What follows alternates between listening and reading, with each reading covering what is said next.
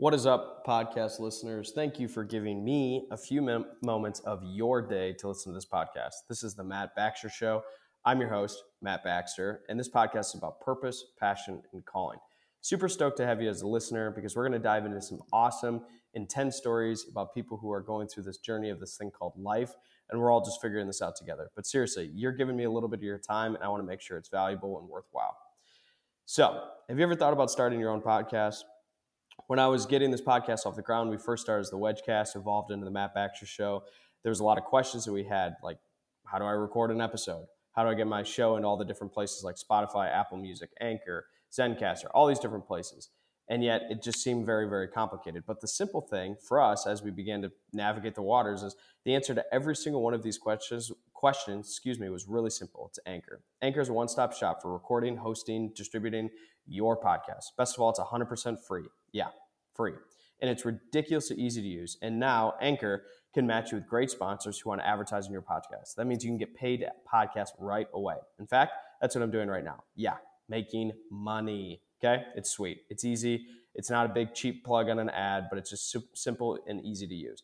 So for us, it's one of the best parts about it is we can do it entirely remote or in studio. So you can record. You've got that really, really high, high in the sky person that you're going to have as a guest on your podcast. You got to do it remote. Anchor is easy to use. You got people who are willing to come to your studio, your house, your office, wherever you're recording it. Boom, Anchor. Love it. Simple and easy to use. So if you ever want to start a podcast, make money doing it, go to anchor.fm/start. Join me in the diverse community of podcasters already using Anchor. That's anchor.fm/start. Can't wait to hear your podcast.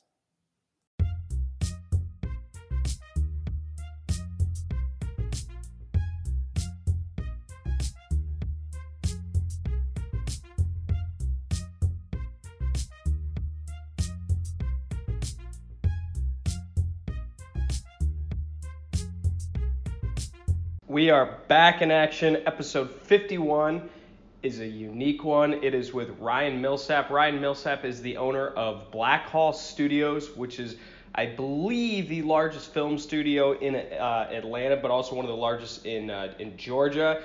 They're just absolutely killing it. If you've ever seen a movie, you've probably seen a movie filmed at his studio. He's a real estate guy. He's an Oxford philosopher. I mean, just really, really out there, but it's so fun. And actually, him and I go way back. He knew me while I was in diapers, and we reconnected, 20 years later and have become friends ever since. We might even be working on a couple real estate deals together. So this episode is one with a friend, one with just an imaginary thinker, and one with somebody who I believe is a perfect guest to talk about purpose, passion, calling. Thanks for being a guest, Ryan. Ryan, thank you for being a guest on the WedgeCast. Glad to do it. Thanks for having me. So I got to give a little bit of a backstory for those listening. So Ryan, we hung out for the first time it was like late December, mid-December, something like that. About 6 months to a year ago, right? Correct. So before that, the last time I saw you, I think we were jumping on a trampoline as a babysitter for me. I don't know if that's true. That might actually have been my little brother, because you have to remember that I left the house before my parents moved to Michigan. Oh, good point. So it actually probably wasn't you. if we were jumping on the trampoline, it was only because I was home from college. That was probably it. And I promise you, when I was home from college, I wasn't babysitting trying to make money. Definitely not babysitting me. I was probably a big headache. My guess would be my mom was babysitting you, and I was just like, I love kids, so I love the playfulness of kids, and I love this way they get after life. So any chance I had to jump on a trampoline with a 5-year-old, I'm in. Love that. Well, so the backstory to all this is my mom and Ryan's mother were like best friends growing up, and occasionally I would go over and hang out at the Millsap farm and hang out with them, and Ryan was always occasionally around for when you were back from college and stuff like that. And we actually happened to reconnect 20 years later and get the chance to have an awesome time in Atlanta. Got a chance to see his studio, see his places and stuff like that. And I'll let you dive in a little bit further, but it was just phenomenal to have friends. I mean, literally that weekend, I was like, I think you said this, but it's like, I feel like we became close friends after that. So it's been a blast. So I'm glad to have you on the show. Yeah, I'm glad to do it. And that was a really fun connection because obviously I had no idea what kind of a man you grew up to be. Well, hopefully right there. Right? I mean, last time I saw you, you were a little kid. And so, when you're dealing with longtime family friends that you haven't seen for a long time, then it's just a crapshoot. You really have no idea how you're going to connect or what it's going to be like. And I mean, we obviously were like old friends immediately. It was great. It was great. So, Ryan, give the background of your story, man. You've got some amazing things going on, but would love for the audience just to hear kind of what leads up to today and what you got going on. Well, I mean, every one of us has a psychological story arc. Whether we realize it or not, we're being driven by core issues that we have that I don't know how many of them are things we're born with and how many of them are things we inherit from childhood and genetics, and how many things are born from circumstances and trauma and all the kinds of struggles each of us have in our youth, various kinds and various degrees. But somehow we all end up with core issues that we spend our whole lives trying to figure out. And my core issue, for whatever reason, is freedom. I just want to be free. I don't want to be told what to do. I don't want to be confined. I don't want to be told that there are things I can't do. I don't want to have limitations on the things I'm allowed to think about. I don't want to have limitations on things that I'm allowed to explore. I want to seek understanding, and I want to know what it means to make choices out of my own free will. And so that's really the backdrop of everything that has driven me in my career.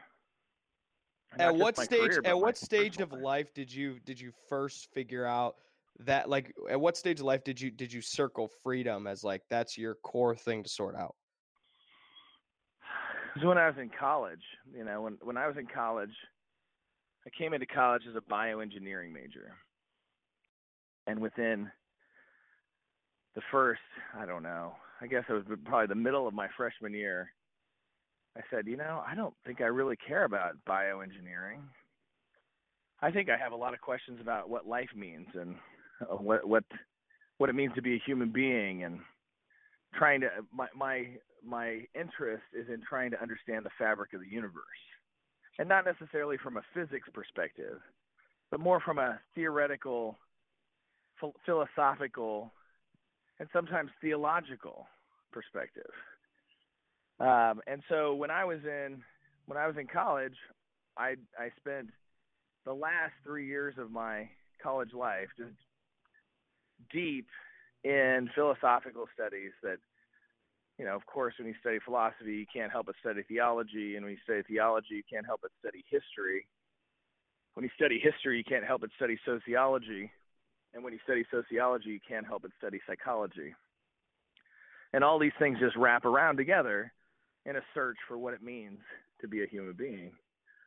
And in those searches, there's a lot of, deep questions about how much freedom we have, how much freedom has been infused into the universe, how much do our choices affect the course of history, and how much is history just handed to us, and these kind of questions. And as I was exploring all of that, I found myself deeply troubled by the idea that the universe was somehow determined and that we as human beings actually didn't have a lot of effect one way or the other on the outcomes of history, because we were so pre-programmed and in many ways predetermined that we just weren't having substantial effect. So that had to have been like a big grandiose, like you feeling confined. So you're, if the universe is telling us that it's already written, it is how it is, no matter what you do, That's Ryan Millsap for the first time being like, I don't really have any say in what goes on here. And I could see how I don't think you'd like that. No, it's exactly right. And so I said, as with many philosophical things, we don't know what's actually true from a purely rational perspective. There's just no way to prove things, right? There's no way to prove if there is a God or if there's not a God. And therefore, there's no way to prove if life has meaning or if life doesn't have meaning. But emotionally, we respond to those two ideas in very different ways. And I, for one, find the notion that there is no God and that there is therefore no ultimate meaning of human life. I find that emotionally to be reprehensible. I find that emotionally to be full of sadness. I find that emotionally to be anger-inducing. I find it. I could keep going on. I find it to be something that would create depression. And so all of those feelings, right? The feelings, the things that well up inside of the center of our bodies, that section of our bodies from our necks to our kneecaps. That, in my opinion, is where the best philosophy is done. Because when I have feelings that make me feel terrible, I believe that is guidance that I'm on the wrong path. So when I encounter an idea like human life is meaningless, then I say, God, that makes me feel terrible. I refuse to believe that because I don't believe I was built to feel terrible. I believe I was built to know happiness and joy, love, excitement, delight. And so I say, I'm going to choose to believe ideas that bring me joy. I'm going to choose to believe ideas that make the section of my body from my neck to my kneecaps delighted. And so that's when, on some level, I was deeply aware of how much I valued life having meaning and human life and human choices actually mattering. Because I want to believe that I wake up in the morning and the choices I make actually affect the course of history in whatever small way, right? I mean, Winston Churchill's decisions affected history in a much larger way than my decisions. But my decisions are still affecting history and they still matter. That gives me hope. That gives me excitement. That gives me a deep sense of personal responsibility and the delightful feelings that go along with feeling empowered.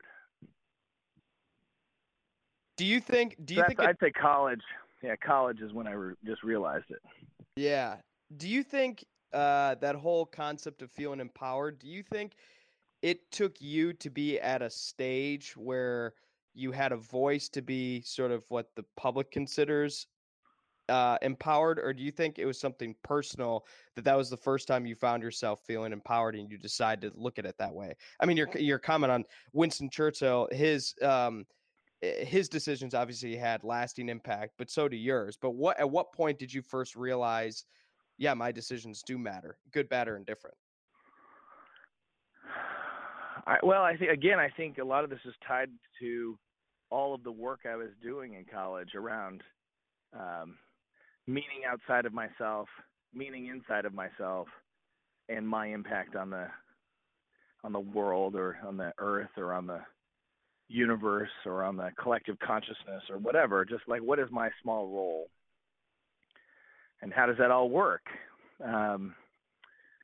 It's not, it's hard to put yourself in context, but that's the beauty of emotion, is that if emotion is guiding us, and again, I'm not using emotion in some of the ways that people use it in a disparaging way to say, well, that's just emotional, or those are just feelings. I'm using them in a deep connected sense where I say the feelings that I have, the emotions that are born inside of my body are like a compass and can guide me. And as you start to awaken to that, then you also awaken to a true path toward happiness. And in knowing that true path toward happiness, then the difficulty or the blessing, it's sometimes both, is that when you know the path, then it's really hard to take a different path. And so I think a lot of entrepreneurs have a really deep sense of what it is that they desire and what it is they believe is their happiness. And frankly, the reason why so many of them are so happy is that when we're on a path toward happiness, the path itself is joy, because we're moving towards something that feels like it's worth getting to.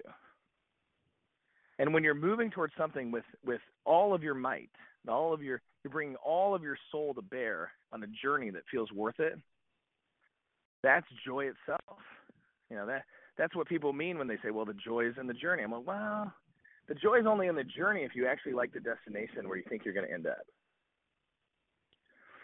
Right? Because that's making it worth it. You fight the monsters in order to get to the damsel in distress.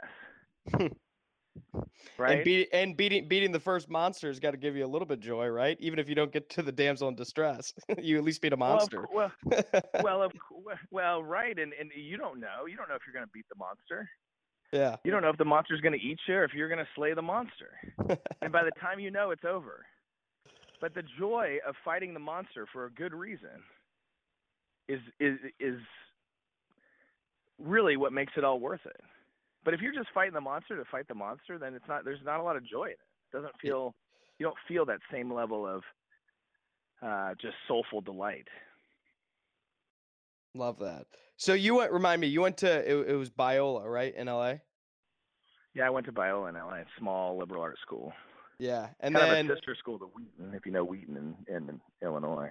Yeah, sure. Well, I went to Hope, which is even like almost identical. Well, very similar comparison to Wheaton as well, too. But yeah, there you go. Well, Hope and Biola are probably a lot alike. Yeah. I think we talked about this, but I spent like 2 weeks on Biola's campus for it was called Praxis Academy. It was like an entrepreneur faith connection thing, which is pretty cool. But yeah, very cool. So so you did Biola, and then you did, was Oxford for graduate, or Oxford, was that for graduate school or was that for undergrad? No, it was undergrad. I actually had to drop out of Biola because Biola didn't have any affiliation with Oxford at that time. Now it actually has a really good affiliation with Oxford and sends kids to Oxford. But at the time, I dropped out of Biola and went through a program. I can't remember which college had this connection, but it was like a visiting scholars program, and I went for a year. But they basically integrated me into Keble College at Oxford. But then because I was an athlete, then I got really integrated because I was a first states rower at Keble. And so it was me and 7 British guys. So I just got, kind of adopted in really quickly. So Oxford for me was absolute magic. The city itself and the essence of the city and the essence of that university are so deeply tied to the search for understanding in a really beautiful way, like in the rarest of air kind of way, where people are genuinely searching to understand what it means to exist and how the world actually works. And there's a lot of very honest, straightforward dialogue that you don't find in a lot of places in society, because in a lot of places of society, many questions are not allowed to be asked. For one reason or another. It might be religious limitation, it might be social limitation, it might be political, right? But there's all these reasons why questions, can or cannot be asked. And Oxford is a place where I experienced it to be a place where there weren't questions like that. Everything could be asked, and you were dealing with a segment of the population that had the intellectual and emotional capacity to ask any question and not be scared by those questions, or not be offended by the questions, or just generally not be able to sit in the questions, but instead be able to take the questions in, analyze, think about, feel what they might mean, and then come up with, the next set of questions. And so it really felt like my soul's home. I loved Oxford. From the moment I set foot, I just felt the spirit was a spirit I deeply related to. And then I went on, while I was there, I learned more in 1 year at Oxford, and just the way that the education was oriented. I learned more in 1 year at Oxford than I learned in all the rest of my education combined. And there's not a day that goes by that I don't use knowledge both emotional and intellectual, that I learned at Oxford to help me, continue on the journey that I'm on. Was there didn't mean to cut you off. Was there a question was there one big overarching question that you got answered at Oxford during that time period? One big overarching question. Yeah, absolutely. So, I mean, this is going to get really esoteric for a minute, but yeah, let's hit it. We shouldn't be recording this in the morning. It should be over a scotch and a cigar. Well, then it would be a 6-hour podcast. So yeah, we'll do that volume 2. We'll do that volume 2. Yeah, volume 2. My specialty in philosophy was time, eternity, and divine omniscience. And so the questions that I was exploring at the greatest depth had to do with how time functions philosophically, a little bit on the physics side, but it's a totally different kind of time when you're talking about philosophical time versus the time that is physics time. The time that guys who are rocket scientists are using to try to get physical objects to the moon. Time is part of their equations, but it's a different notion of time than time in philosophy, because time in philosophy is very purely linear, right? Something was past, something is future, and you're trying to understand how that all fits together. And then, of course, eternity is the notion of what's existed forever and or what would exist forever. And those are two different things in the sense that you have things that have always existed, possibly, and then you have things that always will exist from this point forward. And trying to understand what those things might be is, questions of eternity. And then, of course, divine omniscience is, what does God know? And what does God know has a huge implication on the rest of time. Because if God knows the future, well, then the future actually exists. And if the future actually exists, then it just is, and it cannot be changed. So the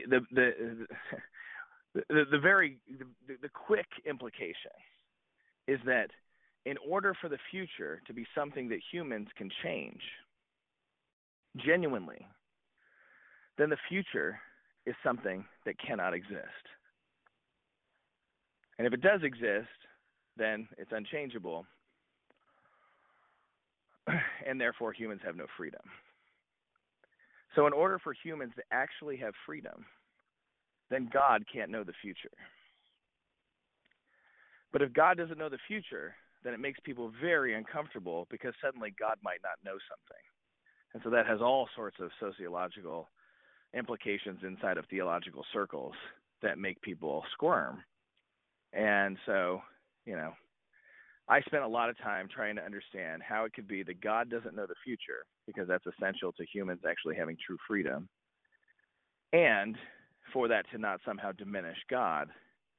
And that's a completely different conversation that I think is beautiful and amazing and worth it, but it may not be appropriate for this podcast. But schedules might not allow it this morning to carry out. At some point, we're gonna go there. Maybe not right now. But trust me when I tell you that God not knowing the future is one of the most beautiful ideas in the entire universe. So we can talk about that some other time. Yeah, I like that. Good, cool. So I got to get really dumb and practical when you're thinking all this high intellect conversation. So when you're having these sort of, we'll call them discovering, questioning sessions, physically, where are you and what are you doing? So let me be completely honest. When I occasionally go there. It's either taking a shower or taking a dump, and I don't have my phone on me. And that's like when I have these like, all right, yeah, I'm not thinking about what I have to do today, but I'm thinking deeper, whatever moments. And occasionally in airports when I see a lot of people. But where is it for Mm-hmm. you physically, like especially when you're at Oxford, but also now? What were you doing? Was this a conversation? Was this reading? Was this sitting, contemplating, staring at a cup of coffee? I mean, what was this? Well, there's all these things, right? If you have philosophy woven into the key fabric of your soul, which I don't believe everyone does. I mean, everybody has different talents, and philosophical interest is not for everybody. That's been shown to me over and over and over in my life. But for me, it's been woven into the fabric of my soul since I was very young. And before I had any idea that it was philosophy that I was asking, the philosophical questions that I wanted to explore. I've just always been very intrigued with existence, deeply aware of death. I mean, literally, there's not a day that goes by in my life that I don't contemplate my own death, what death actually means, how all that works together. And I've been that way since the youngest of years. I mean, I remember being a young child thinking about the meaning of life and thinking about my own demise, which not in a weird way. Like these are not fearful thoughts. These are not suicidal thoughts. These are just awareness thoughts, just the awareness that we are here for just a breath, and then we go somewhere else, or we cease to exist. And those are very real realities. Either we go somewhere else or we cease to exist. And trying to understand what that means is only really interesting to somebody who's thinking about it without even thinking all the time. So for me, where do I go to think about philosophy? I just wake up in the morning and it's always running inside of me. So even when I'm dealing with all of the things that I deal with in my business life, you know how when it used to, well, it's still the case. Let's say that we were scientists and we were trying to run DNA configurations. Well, normally we'd enter all that stuff in a computer, and then we might disappear for a while because that computer just needs to run. So whatever the scientists are doing in the meantime, the computer's just running, crunching numbers and doing all that stuff. That's kind of like philosophy for my soul. Like there's no time in which my soul is not processing philosophically in the background of whatever else I'm doing. Now, I've done lots of different things to enhance that. So when I was studying in Oxford, I spent tons of time in the library just reading. I mean, I would spend 5 to 8 hours a day reading. That was just normal. Get up in the morning at 5, I'd go, we'd have rowing practice, and I'd come back and just start the day. And I just love to read and explore. And so whether I was reading or writing papers on the things that I'd read, it was all contemplative. And then, I also have historically been very spiritual in my exploration. So I was always going to incorporate contemplative prayer, what a lot of people think of as meditation, and which is a form of meditation. But it's, extended silence and breathing exercises, focus on different ideas or concepts, sometimes petitionary prayer, where you're genuinely asking the universe to be responsive to your needs, to your growth, to just being responsive to you as a person. And I think there's a lot of power in engaging the universe in that way, no different than there is power in engaging each other in that way. When you call me and say, hey, would you be willing to do a podcast? Well, then here we are. We're going to have an hour where we can just engage together and sit together. And in doing that, we get to know each other better, and we are more deeply connected. And I think the universe is not dissimilar. So when we go to the universe and say, hey, pay attention to me, I think the universe actually responds to that. And I don't know why, But I don't know why human beings are the same. We love to have people call out to us. We love to have people ask us for our opinion. We love to have people ask us to tell our story and feel known. And I think the universe interacts in the very same way. So I could be all kinds of places, in my room reading, in my dorm, or in the library reading. I could be out on walks. But then in just everyday life, philosophy just follows me in a way that is autonomous. I mean, this is not something I choose. It just is. Just is. That's great. So let's transition a little bit to business. So where did that all? I mean, I know a good chunk of the story, but I'd love to just where did the start for this concept of being an entrepreneur? And judging by your answer of philosophy, I would imagine that you've been an entrepreneur since day one. But where did that actually start to? Where did that become? Well, when you graduate from college, or I should say, when you graduate from Biola with a degree in philosophy, which my degree is actually like philosophy and literature, and I think they call it humanities, but philosophy and literature, which is pretty esoteric for the rest of society. Like, why would you study such things? It doesn't lead to ease at getting jobs. And so I had to then figure out like what I was going to do with my life. And I had the early years after college were sad for me. Like there was a lot of like heaviness, and what I would even think of in retrospect is depression. In the sense that I was just like depressed by the way society asked most people to live. Now, I didn't understand at the time that most people are okay with it. Most people feel good in society. Most people feel fine having jobs. Most people are totally content to execute somebody else's plan.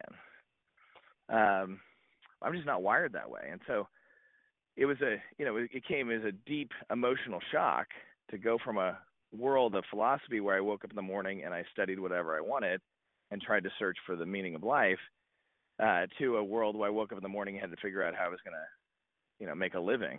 And so, when I first got out of college, I was a high school teacher. I taught high school English for 2 years, mostly because I could get that job really easily, and it was like just a transition. At the time, my professors that I was closest to in college all wanted me to be a professor. They thought I was naturally inclined and had the right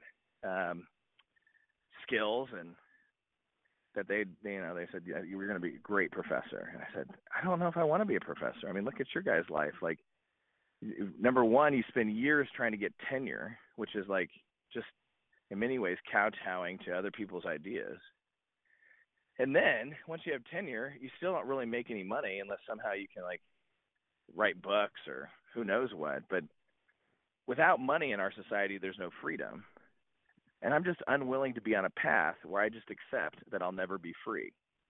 And not just free, like philosophically free or spiritually free, but I'm talking practically waking up in the morning and being able to say, there's nothing I can't say yes to today, and there's nothing that I can't say no to today. That's the measure that I use of true freedom. And so I'm not there, but pursuing it brings me joy. I long for a day when I can wake up in the morning and there's nothing to which I can't say yes, and there's nothing to which I can't say no. And that then all of that moral responsibility just lays on my shoulders, and I have to find out the truth of who I am. So after I was a teacher, which I hated, I hated it mostly because it's a dead-end job for somebody that is longing for freedom. It's not a dead-end job for somebody who's longing to help the youth. They might find joy in it every day. But for somebody who's longing for freedom, it's a dead-end job. And so then I had to go and search for jobs where I could make more money. And I'm going to save you some of the details, but ultimately, I ended up in a finance job. I learned a lot about Wall Street. I learned a lot about investments. I learned a lot about who has money, who doesn't have money, how did they get it. And I decided that all of the money, all of the real money, was in the hands of entrepreneurs and real estate guys. And those guys were kind of the same thing. So when I say real estate guys, I expand that to really mean just guys who deal in investments and guys who create things from scratch. So entrepreneurs and investment guys. So investment guys could be private equity, hedge funds, real estate. You could run a bond shop. I mean, there's all sorts of ways that you can scale in finance and investments. And there's all sorts of ways that you can scale businesses. But really, those are the only two ways to really get rich, which is you have to either leverage other people's time or leverage other people's money. And if you can figure out a way to do either of those or both, then you are on a path where you might end up rich. So my original entrepreneurial endeavor was a concrete recycling plant, which I had met some guys who ran a concrete recycling plant on a nonprofit board that I was on, and I heard a lot about their business, and it seemed amazing. It was amazing. You know, they get paid to take raw material from people that need to dump concrete and asphalt, and then they crush that up, and then they get paid again to sell it as a usable end product, which is generally quarter-inch aggregate base that sits underneath buildings or roads. And there's a lot of this stuff in the universe. I mean, when you start being aware of the amount of concrete and asphalt, you realize it's just such an integral part of human society that it's probably not going away anytime soon. So I cut a deal with these guys. I said, listen, your business seems amazing. How about if I go and, well, first I said to them, I said, why haven't you ever started another one of these? They had one operation. And they said, well, we make $250,000 a month on a 4-acre piece of property, and our lives are pretty amazing. I said, all right, that's fair, but you could do another one. And they were like, yeah, we could. We just never have done it. I said, well, how about this? I'll do another one, and I'll pay you a royalty for all the knowledge, and I'll go raise the money, and I'll run the next operation, and then, we'll be off to the races. And I think they said yes. I was 26 years old. I think they said yes, thinking it was never going to happen. And I went out and I found this piece of property. It took me months to find. I found this piece of property. I tied it up. I got it entitled for concrete recycling. But along the way, I couldn't raise the money I needed to start this business. And I only needed to raise $3.5 million, which today for a business like that, I could raise pretty rapidly. I mean, maybe in days. But at the time, I would go to rich guys that I knew, and I'd tell them the story of this business and say, God, this sounds like a really amazing business. I said, it is. And they'd say, who's going to run it? And I'd say, I'm going to run it. They say, what do you know about concrete recycling? I say, I might be one of the top 5 experts in the state of California, which was probably true because very few people knew anything about this business, and very few people that were intellectually inclined knew anything about the business. So who knows what number I was on the list, but it was pretty high in the state of California at the time. And they'd say, no. Not what do you know theoretically. Have you ever run one of these? And I'd say, it's crushing rocks. It's not hard.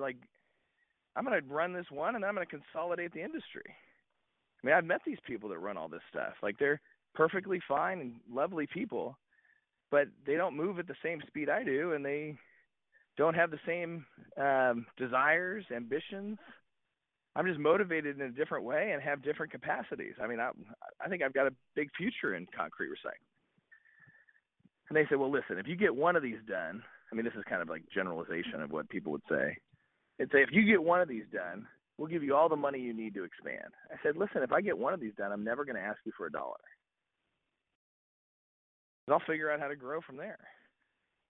And they said, we just can't do it. You just aren't ready for this. And they might have been right, or they might have been wrong. I don't know. But I had a piece of land that was entitled, and I was running out of time. So I only had a certain amount of time to close this deal.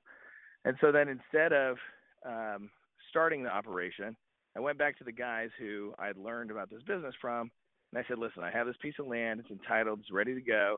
I couldn't raise all this money. Why don't I just sell this to you, and you guys do another one? And by that time, they'd realize, holy shit, this is going to happen. Like, this guy, this is not a joke. Like, there's going to be another facility, and it's going to be, across town, whatever. But it is going to happen. And so they agreed to buy the land. And suddenly, they bought the land, and I made a spread. And that spread was big enough I didn't need a job. And I just said, well, holy moly. Real estate is a business unto itself. Taking a raw piece of land and giving it a whole different set of rights is worth money. And so then I kept doing that business. I'd go get land, entitle it, start working with a home building company that would buy the land for me when it was entitled. And in the middle of all that, I got approached by some guys I knew who had done well in apartments, but they were early on, but they'd bought a few apartments in California. Cap rates had compressed. They made good money. They were all middle class guys who then suddenly had some money. And they wanted to grow that business, and they were all about 15 years older than me. And they called me, and I said, originally they said, hey, we want you to come work with us. And I said, well, I'm never going to have a job the rest of my life. So if you want to make me a partner, then I'll think about it. And they said, yeah, no, we figured that, blah, blah. And so we had all these conversations, and I ended up being like a junior partner. So I had, a small piece. But I had motivation that still kept me feeling psychologically in tune, which is really what everybody needs to know about themselves, what they need to feel psychologically in tune with whatever they're doing. And so then they taught me a huge amount about the apartment business, which was fantastic and amazing. And they, and I watched them, how they made decisions, and it wasn't always in a way that I felt like was smart or certainly not in a way that I thought was quick enough. They were very, very deliberate. In fact, the guy who kind of had the final say, our accountant used to make a joke about him. They would say, I'm going to use his name, but he'd say, well, that guy as a hobby does taxidermy on ants, which I thought was a pretty funny thing for an accountant to say. Yeah, especially coming from an accountant. From an accountant, right? This is an accountant, and the accountant joke was, as a hobby, he does taxidermy on ants, which was true. He was so detailed, drove me insane, right? So in that process, it was more for me psychological encouragement to get to a place where I was making my own decisions. And so when Lehman Brothers failed, by that time I'd been in the apartment world for over 5 years, and I'd done a lot of deals. I'd seen a lot of things. I learned a huge amount. And I was 34. I was coming up on 34. I was 33 still when Lehman Brothers failed. And after Lehman Brothers failed, then I partnered with two wealthy families in Beverly Hills and started a new company called Arenda. And then we went out and we bought 8,000 apartments, that were dealing with various levels of distress from the downturn. And along the way, we also did a lot of other opportunistic real estate, buying, warehouses and turning them into retail, buying warehouses, turning them into creative office space. We actually bought a warehouse and turned it into a soundstage in Hollywood for Live Nation, who then leased it for 10 years to use as a place where their bands would go to perfect their acts before they went on the road. And so that was the first time I learned about a soundstage. But, specialty real estate, what you start to realize over time is that, real estate is simply land that is used for some particular purpose. So, you can be a real estate guy and focus on industrial land or office space or retail or apartments or what I learned, later as we explored different things, you could be a real estate guy and own a soundstage for a company that sent bands on tour. And they had a particular use for a particular piece of real estate. And that's all really specialty real estate is. So in 2015, I got to a place where we were having a really hard time buying apartments because just, underwritings became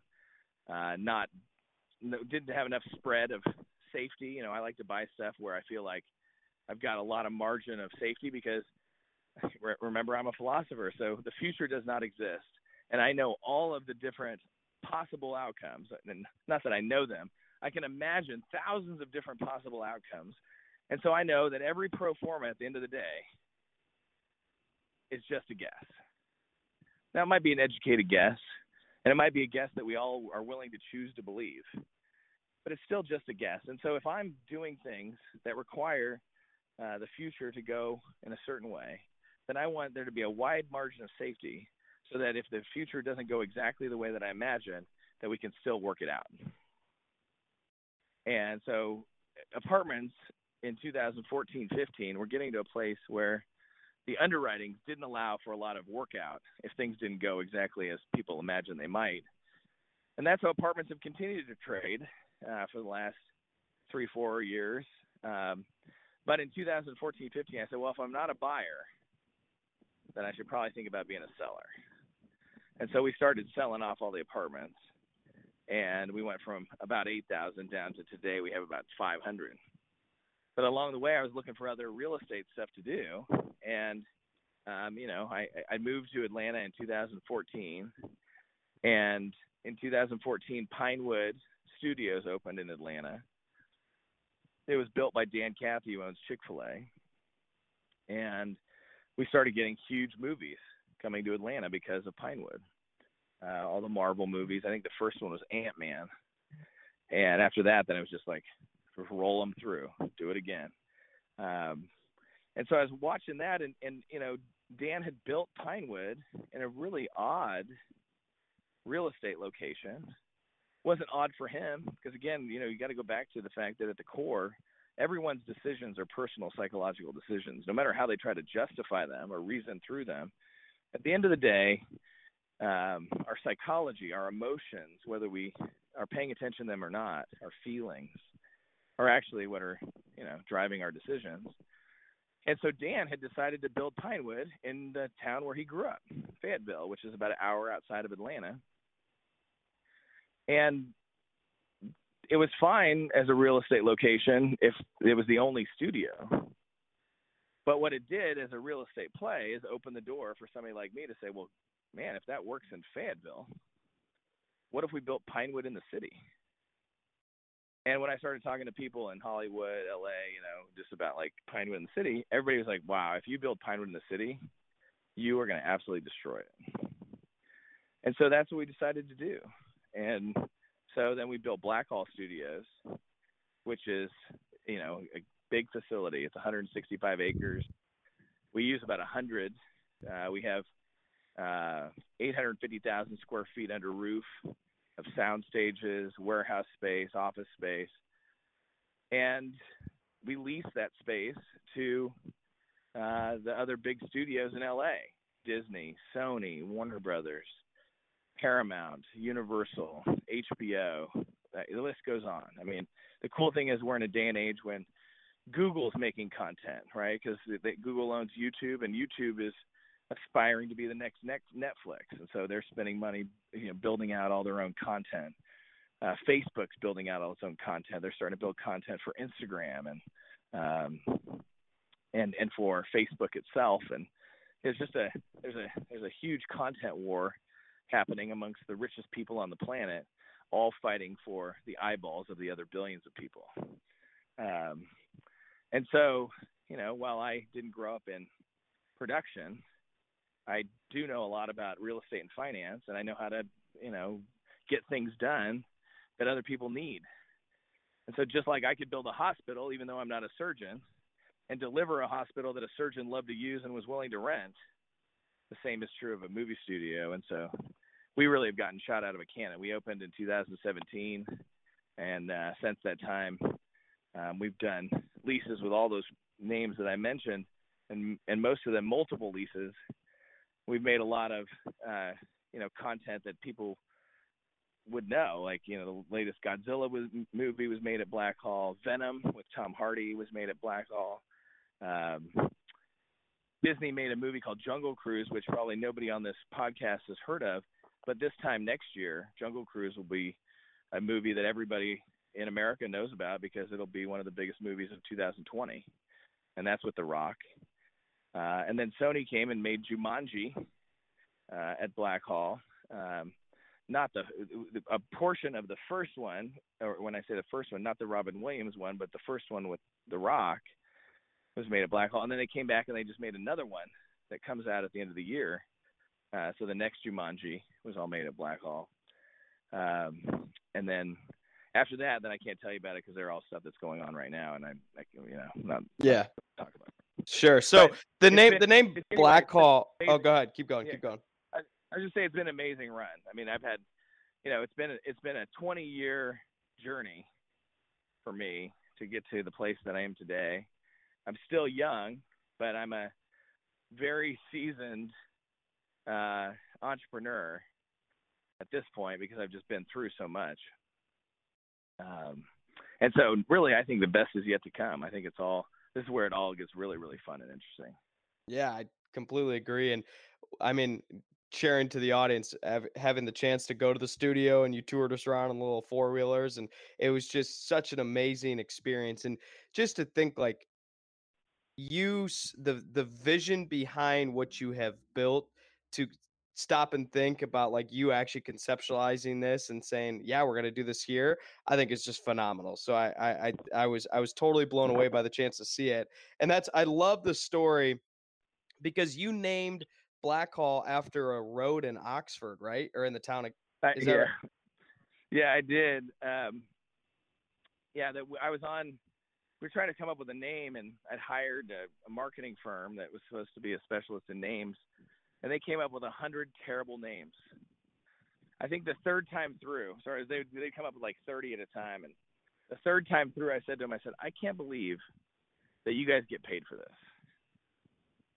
I mean, these names are terrible. Like, it's just all, they're all combination names because everybody's searching for something that they can get the intellectual property rights to.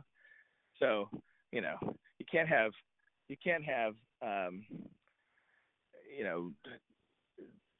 Treehouse Studios, probably you can't get the intellectual property rights to, but Big Treehouse, you could probably get the intellectual property rights to. Or Big Green Treehouse, you could probably get the intellectual property rights to. So they're always searching for these combo names that like just are unique enough that they can get the intellectual property rights. Well, the names were terrible, and so I was back at Oxford for a reunion, and I was out on a walk, and I came walking up on this road, and I see this sign, Blackhall Road, and it turns out it's the road right next to Keble, because Keble's flanked by two roads, Parks Road and Blackhall Road, and Blackhall Road is really just a little arc of a road that cuts through the center of Oxford, just along Keble down by the Lamb and the Flag pub.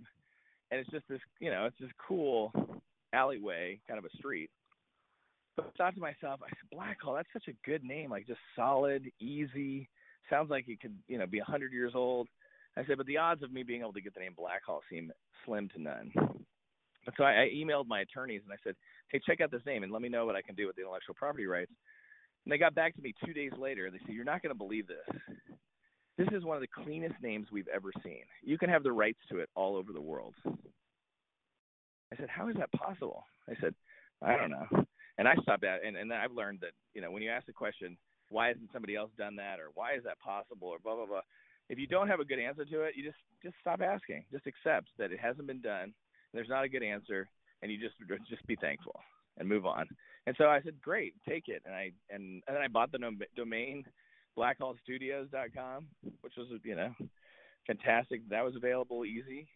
And we were off to the races. I emailed my attorneys. I said, lock it all down. I emailed my staff and the marketing guys. I said, shut down the name search. The name is Blackhall Studios. And so here we are. It's it's been a really good brand, and at this point, it's a really known brand in Hollywood. I think people love what we've done. I think they really enjoy making movies and television at Blackhall. I think they love the team that we have, which is a fantastic, amazing, seasoned team of mostly ex-production veterans. And and the people that aren't production veterans are certainly business veterans. And so it's just a pro team, and it's an easy place to do business. Love that. That's phenomenal. So the last question that I want to ask, and I'm going to ask in sort of a two-way, because I think you've touched on two of my favorite questions to ask are, what is it that gets you out of bed the morning the most? And also, what about a season in life that maybe you didn't want to get out of bed? But I guess the question to you is, knowing that like this concept of pursuing freedom obviously is a huge focus for you. What do you hope to accomplish between now and the day you die, whether that's tomorrow or whether that's 60 years from now? What is it that you hope to accomplish? Well, I think every day that goes by, and maybe this is true for most people or not, but for me, certainly every day that goes by, it feels like the goals of life become much simpler. Certainly for me personally, a certain amount of wealth that then produces a certain amount of freedom. And then inside of that freedom, what I really find delight in is the freedom to adventure and explore, the freedom to turn my imagination on and then try to bring the things that I imagine into life. That's what I like to do with my freedom. But there's a phrase that I started saying, that I kind of dreamed up when I was in my 20s, and I said, vision without capital is misery. And so I don't want to be miserable. I want to be able to have vision, and I want to be able to capitalize that vision and bring it into life. So for me personally, that's a really important thing. But then, apart from my own psychological journey, knowing the things that will bring me happiness and searching passionately for the path that will get me to the place that will bring me happiness, which frankly along the way is full of happiness and joy because you're actually doing what you desire and long to do. After that, really, it's just about family. And it's about my kids, and it's about how they're growing up and how I can help them know themselves and how I can help them identify what it is they long for and how I can help them then pursue what they long for with passion and joy, such that they might know happiness and then be able to pass that happiness or that equation for happiness onto their children. And if I told you earlier, there's not a day that goes by in my life that I don't contemplate death. And one of the things that you contemplate when you contemplate death is you say, what am I really going to be thinking about? What am I really going to be feeling in my soul when I'm on my deathbed? And the only things I think I'm going to be thinking about are, who did I actually love? Who actually loved me? And are the people I loved in a better place because they knew me? Or are they in a worse place? And am I in a better place because of knowing them or not? And ultimately, I think that's kind of the end game, is just simply where is their real love? And where is that love having real impact? And how does that love then translate from one human being to the next intergenerationally? And these are hard things. I mean, trust me, it sounds, I'm breaking it down to something very simple, but achieving that simple thing is incredibly, terribly difficult, because you're trying to both care for other people while not giving up your own dreams and hopes and journey towards what you believe is your own happiness. And that is a complex balance, because in our society, you have, there's a camp of people that call chasing your own happiness selfishness. And then there's a camp of people that call chasing your own happiness American. And trying to know where that balance is I think, very, very difficult. But at the end of the day, I think it's all about the people that you're closest to, the people that you impact, and then the people that have the most impact on you. Love it. Just phenomenal. So I guess first and foremost, I want to say thanks a ton for doing this. And then secondly, I want to say, is there anything else you want to leave the audience with? Well, let's do another one that's more philosophical. Boom. We can go, for anybody that's interested, then we can really explore, some of the really deep, impactful ideas that come out of philosophy, if anybody was interested. I like it. Let's do it. Maybe a cigar and a little bourbon will be much needed. So then we might not want to record it. It might not be exactly consumable. Well, Ryan, thank you so much for being a guest on the show. This was fantastic. I really appreciate it. Yeah, I'm glad to do it anytime. Have a great day.